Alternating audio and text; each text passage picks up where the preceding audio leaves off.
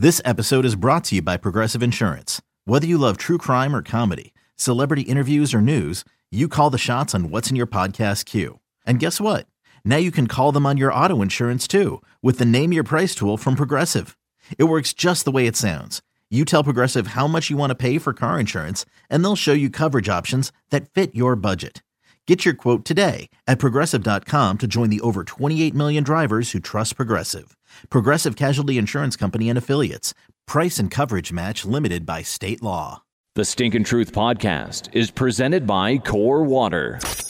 He spent 12 years in the NFL. You can't trust a guy that gyrates his hips after he scores. Has 3 Super Bowl rings, made multiple Pro Bowl appearances, over 16 years of broadcasting between ESPN and Fox Sports. And that's why I'm the greatest football player and best sports analyst ever. He's a soap opera star. It's pretty, I can't remember what I was supposed to say. Has a reoccurring role on HBO Ballers. Mark Schlereth, handsome son bitch, get out here. And makes one hell of a bowl of green chili. It's Mark Schlereth, and this is the Stinkin' Truth Podcast. Hey, welcome into the Stinkin' Truth Podcast, along with Mike Evans, Mark Schlereth here, Scott DeHuff producing the show. Got to thank our presenting sponsor, the great folks over at Core Water. Hydrate with Core.com. Crisp, clean, award-winning taste. I'll tell you what, pH balance to match your body's balance so that you perform at your best, or your body's pH, not your balance. Wouldn't be your body's balance. Your body's pH, not your body's balance. So it's going to work. Just trust me. There's science behind this, science that I can't possibly understand because all I did was make a volcano during science fair. Everybody makes volcanoes during science fair. That's Core Water. Hydrate with Core.com for more information. Mike, how are you, buddy? Well, you know, it's funny because you gave us some Core Water hats, and DeHuff, who's constantly, our producer DeHuff, who is constantly putting family photos on Facebook. Apparently he needs somehow to try to prove that he's like, you know, Father of the Year material. Was out, I think it was tobogganing with your son, and he was rocking his Core Water winter hat. Yeah, his we were out sledding. Yeah. He was wearing that. He goes, that's his hat. Yeah, not mine anymore. Okay, well, you know, I also got Scott a hat when I went and did the Barstools thing, and it was a nice camo hat, and I really wanted it, but Scott was like, man, that's a really cool hat. So I was like, all right, Scott, you can have the hat. And I give it to Scott. He goes out that night and loses it. I don't remember what. And like, this is why you can't have nice things, He was Scott. drunk. He was drunk. No, here's what's funny about that is that hat, it was a camouflage Barstools hat, really cool hat. Everywhere I went that day that I was wearing it, everybody came up to me, dude, that's a cool hat. I'm like, sweet, cool. Yeah, I got a good hat. And then I was on the bus riding home from, we were covering something. Drunk Fest, I think is where Yes, it was Drunk Fest, Atlanta, 2019. Exactly. And then I left it on the bus. So thanks, Mark. Yeah. My question to you is, okay, why would you wear your hat all day long and then you get on the bus after drinking and go, boo, man, I got to take this hat off and just set it here beside me on the bus? My head was sweaty. Oh, jeez. Oh, Well, Lord. Mark, Lord have you mercy. oh my God, shut up. Apparently he gets like the meat sweats or something, you know? Meat sweats. I've had meat sweats before. Oh, yeah. Spoken of show. Absolutely. Oh, yeah. When I went to that place and I must have eaten 14 pounds of meat. I mean, I had, like, the next morning, I gave birth to a meat baby. It was unbelievable. I swallowed it in cloth and just loved it. Yeah, it was awful. I was up at like 3 in the morning just sweating, going, I don't feel comfortable. That's a great endorsement. Well, no, it's. Have you ever had those moments of like okay, the combine's going on in Indy, Oh, and so the last time I was in Indy was for a Super Bowl, and I was doing our morning show with Joel Klatt at the time, the great Joel Klatt, who is at Fox Sports, lead college football analyst. So he and we went out to dinner the first night we were in Indianapolis, and I had a fried cheeseburger. So imagine, you know, like when you get an onion ring, you know how an onion ring looks and feels, the texture of an onion ring. So imagine a giant onion ring, case, skin, exterior, with a cheeseburger inside of it. Mark, I ate this entire thing. And it was the only time in my life where I was like, oh, that was not smart. Right. I mean, it was like that was wrong. That was too much. And the next couple of days, all I ate was fish and salad. Right. And it scared me. And that's when you went to Indianapolis you were at the Indianapolis. Well, we were at the Combine? Super Bowl. Oh, okay. I've never covered the Combine. Right. Have you? Did you go to the Combine? No. I did not get invited to the Combine. I was not one of the 300 or so people that were deemed worthy to be Combine invites. Wait a minute. You played in the NFL for how many years? 12. And you didn't get invited to the Combine? No. You bothered by that at all? As you look back on it all? Nah. I would think that'd be a badge of honor. Like, Combine this. It is. It's the Combine is, to me, it's kind of ridiculous. It's you still go out to everybody's pro days anyhow, right? The whole Combine thing. And it's such, like, now it's become, to me, it's become such a farce because all guys do is train for their Combine. Like, it's not a real test of, first off, it's an athletic endeavor. So it's not really a test of your football acumen or your football skill set. It's a test of what kind of athlete are you. And I've told you this before, Mike. I mean, the last 40 you ever run is, if you run a good Combine 40, you'll never run another 40. With 12 years of playing, and the last vertical jump, the last 40 time, the last, eye test, the last bench press test I ever did was in 1989. And once you make it in the league, once you get drafted, you don't ever do anything. So if it's such a great indicator, why aren't you doing it every year? Why does every team not line you up and do 40s every year to make sure you haven't lost a step? You can either play or you can't play. And that's all it is. It's an athletic endeavor, to see what kind of athlete you are. But it has nothing to do with your football skills. And so, there's a certain amount of bitterness that I have about not being invited to it, and the kind of idiotic nature of why we put so much weight into athleticism, which to me is a little bit on the crazy side. But there's got to be some value in it. There has to be something out of all these drills. Look, you in your role as a Fox NFL analyst, you go around and you are around different teams and you see how they do things, how they conduct business. There's got to be something to the idea that, hey, look, we want to draft this player, because his arms are this length, or we want to draft this player, but we can't draft him in this round, but maybe a later round, because his arms are too short. I mean, things like that. Or, there's got to be something that these teams see as a value, isn't there? Well, I don't know what that is, Mike. I mean, they've got parameters. So I was talking to an NFL coach who said, man, all I want to do is look at the film. And I look at a guy on film and say, man, this guy's making every play, or this guy's always in the right area, or whatever. I want that guy. That's the guy I'd like to draft. And then I hand that off to the scouting department. And the scouting department, as long as they fit in the athletic parameters. So the guy's got to run at certain positions, your defensive backs. You got to run, let's call it between a 4.4 and a 4.55 for a corner, let's say. And if you run over a 4.55, although Richard Sherman ran 4.56, but right in that area, anything over a 4, let's say anything over a 4.5, anything 4.6 and above, it docks you down athletically a little bit. So give me a guy. I don't care if he's in the low end of that realm or the high end of that realm. As long as he's in that realm, he's draftable at kind of where we want to draft him. So I guess it's more of a way to kind of check boxes, and that's the problem. Let's check all these boxes, and by checking boxes, you don't ever have to put yourself out there on a limb. If you say, hey, this guy ran this fast, he was this big, he bench pressed this much, he did this, that. Hey, now I give him to you. And if he doesn't excel, well, that's your fault as a coaching staff. As a scout, I get to keep my job because he checked every box. And I just think that is a scapegoat way of going through the draft. And I think a lot of teams use it, Mike. I think a lot of teams protect themselves. A lot of guys are, well, first off, a lot of guys are nutless. So they don't want to put their name on anything. They don't want to say, hey, man, I evaluated the film and this guy is awesome. They just want to be able to check boxes and go, hey, not my responsibility. We live in a world where, where everybody knows their rights and very few guys know their responsibilities. They don't want to put their name on it because they don't want to be responsible for it.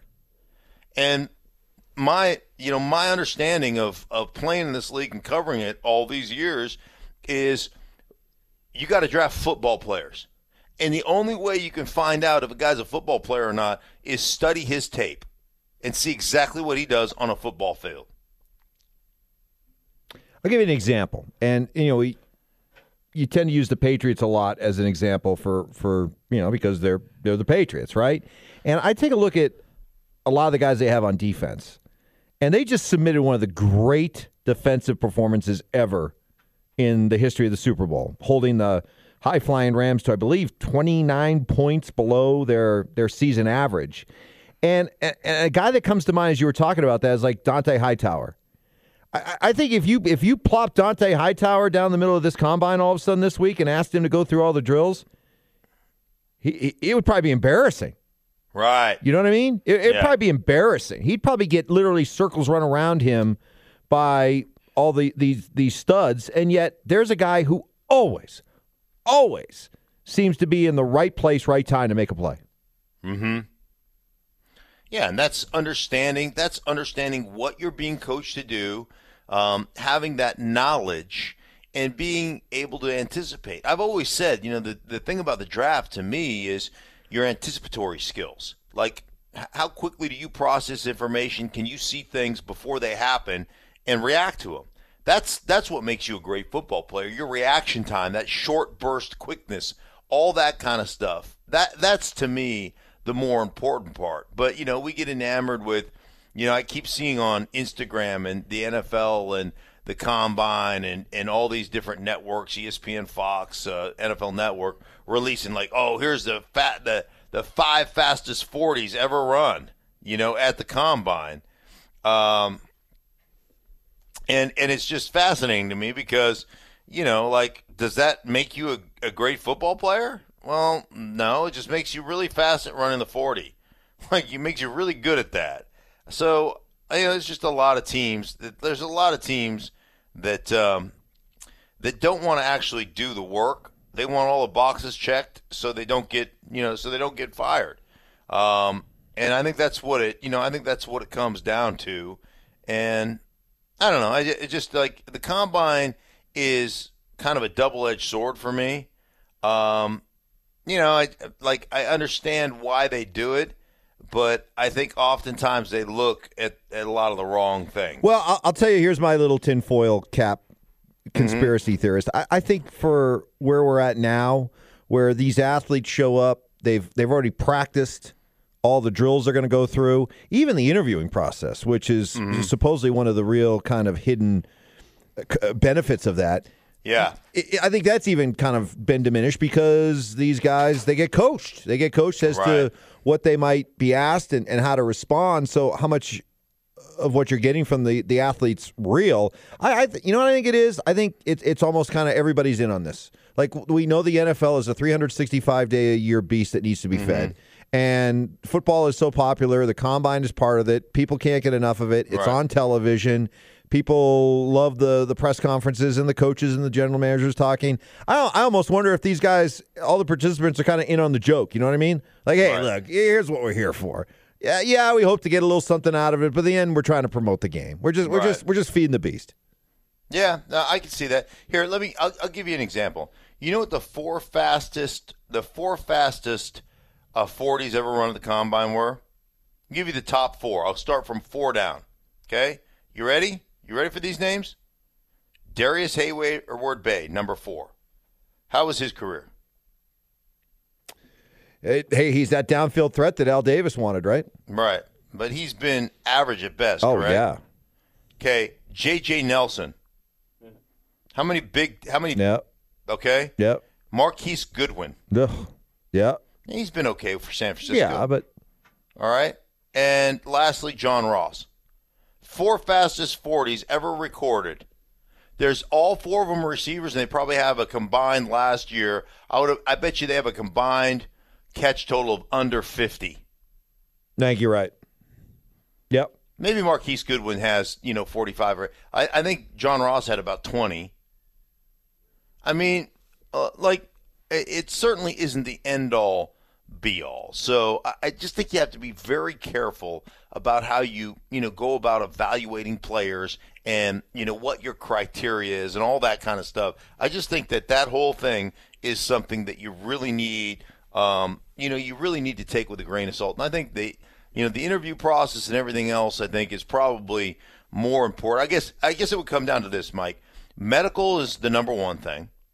And then trying to really kind of have a guy speak to a guy and just get his overall football knowledge, intelligence, and kind of just football acumen would be the number 2 thing.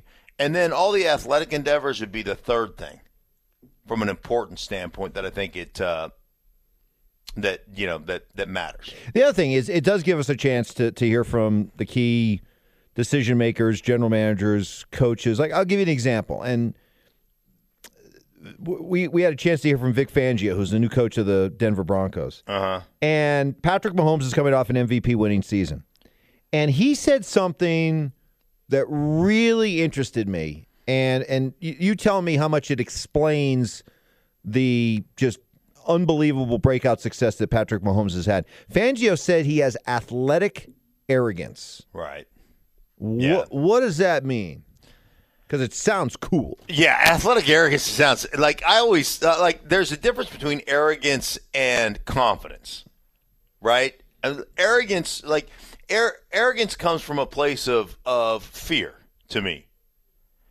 Like, you become arrogant because you ultimately know, 1, that you've been blessed, but 2, that you really haven't done the work. Ooh, okay. So you have some bravado about you. Good word. That you've got to go out there and you've got to you've got to talk a lot of crap and you got to do a lot of that kind of pounding your chest, right? That's arrogance, and arrogance is ugly. I think. I don't think arrogance. I think arrogance is false. I think it's fake. Now, confidence comes from a place where I know that I've been touched by the hand of God, and that I've been blessed to do this, and I've put in the work. That's when you're ultimately your best, confident. Now, I think athletic arrogance, I think what Fangio was really talking about, in my perspective, is athletic confidence. Like, I've been blessed and I've done the work. And I've heard it said that before, athletic arrogance. You just have that ability. You have that swagger about you. You believe in yourself to the point where you're just going to go out and compete. The thing about Patrick Mahomes is that guy's done the work. He prepares, he studies, he's been mentored by Alex Smith, one of the best in the business when it comes to kind of mentoring and being prepared. And Alex Smith is one of those guys that I think he might have gotten a perfect score on the Wonder League. He's a super smart dude, but I don't like the word arrogance, but that's what he's talking about. He's talking about athletically just gifted. Blessed by the hand of God that you can do things that other people can't. And, oh, by the way, you still have got the work ethic to continue to grind and do those things and prepare so that you're ready regardless of what the situation is. So that to me is athletic arrogance. So some of those throws that Mahomes makes, the throwing back across his body, which you're never supposed to do, back to the middle of the field, or some of those, all of a sudden he just kind of drops the arm angle and makes a sideways throw or a no-look pass. That's athletic arrogance. Right. It's I know I can do it. Maybe even I've practiced it, and I got the balls to do it in those kind of situations. Right. I've got the balls to do it. I'm going to go out there and get it done. And, I think part of being intelligent, though, is when are you going to do it? Like, when you think about Patrick Mahomes and some of those throws he made, Like, I remember one against the Baltimore Ravens that ultimately won the game for the Kansas City Chiefs, where he throws it all the way across the field after he's scrambling around, and Tyreek Hill finds a way to come down with the ball. Well, he threw that because desperate times, desperate measures. Like, he had great awareness of the situation they were in, and it was fourth down and whatever, and if I don't make a play, the game's over. If I make this throw and it gets picked off, well, the game's over. Either way, the game's over. So I got to give my team a chance to win. Like, making those athletic, arrogant plays in the proper context or proper situation. And I think the guys who are prepared do that, as opposed to the Jay Cutlers of the world who the game's not on the line and they throw it into a team meeting because I've got great arm strength, And you're like, dude, you just threw a pick in the red zone, and you already had a 3-point lead. Like, what the hell are you thinking? Like, I didn't see Patrick Mahomes make the stupid plays. I saw him make some desperate plays that worked in his favor because he's so freaking talented. But they were desperate plays because there were desperate times that required him making that play at that time. At the risk of offending... For all the folks from Louisiana listening right now, you might want to turn away because... all the 25 million people that live in New Orleans? Is it 25 million? You got to bring that up, right? So folks, so we were trying to explain, we were having this conversation on the radio about why the Super Bowl ratings were down they were, and they were down by like 14 million or something from last year. Right. I said, there's a good chance that most of those numbers are just disgruntled Saints fans who just refuse to watch the Super Bowl. I mean, there's how many people in Louisiana? 25 million? Right. There's like maybe, I don't know, five or something. at the most. So, yeah, some fuzzy math right there. But at the risk of all you Louisiana fans, Saint fans, it doesn't look like there's going to be any instant replay changes. So that PI call, not going to be reviewed. And what did I say as soon as that happened, Mike? As soon as it happened, we're on the air the next day. What did I say was going to happen in regards to changing instant replay?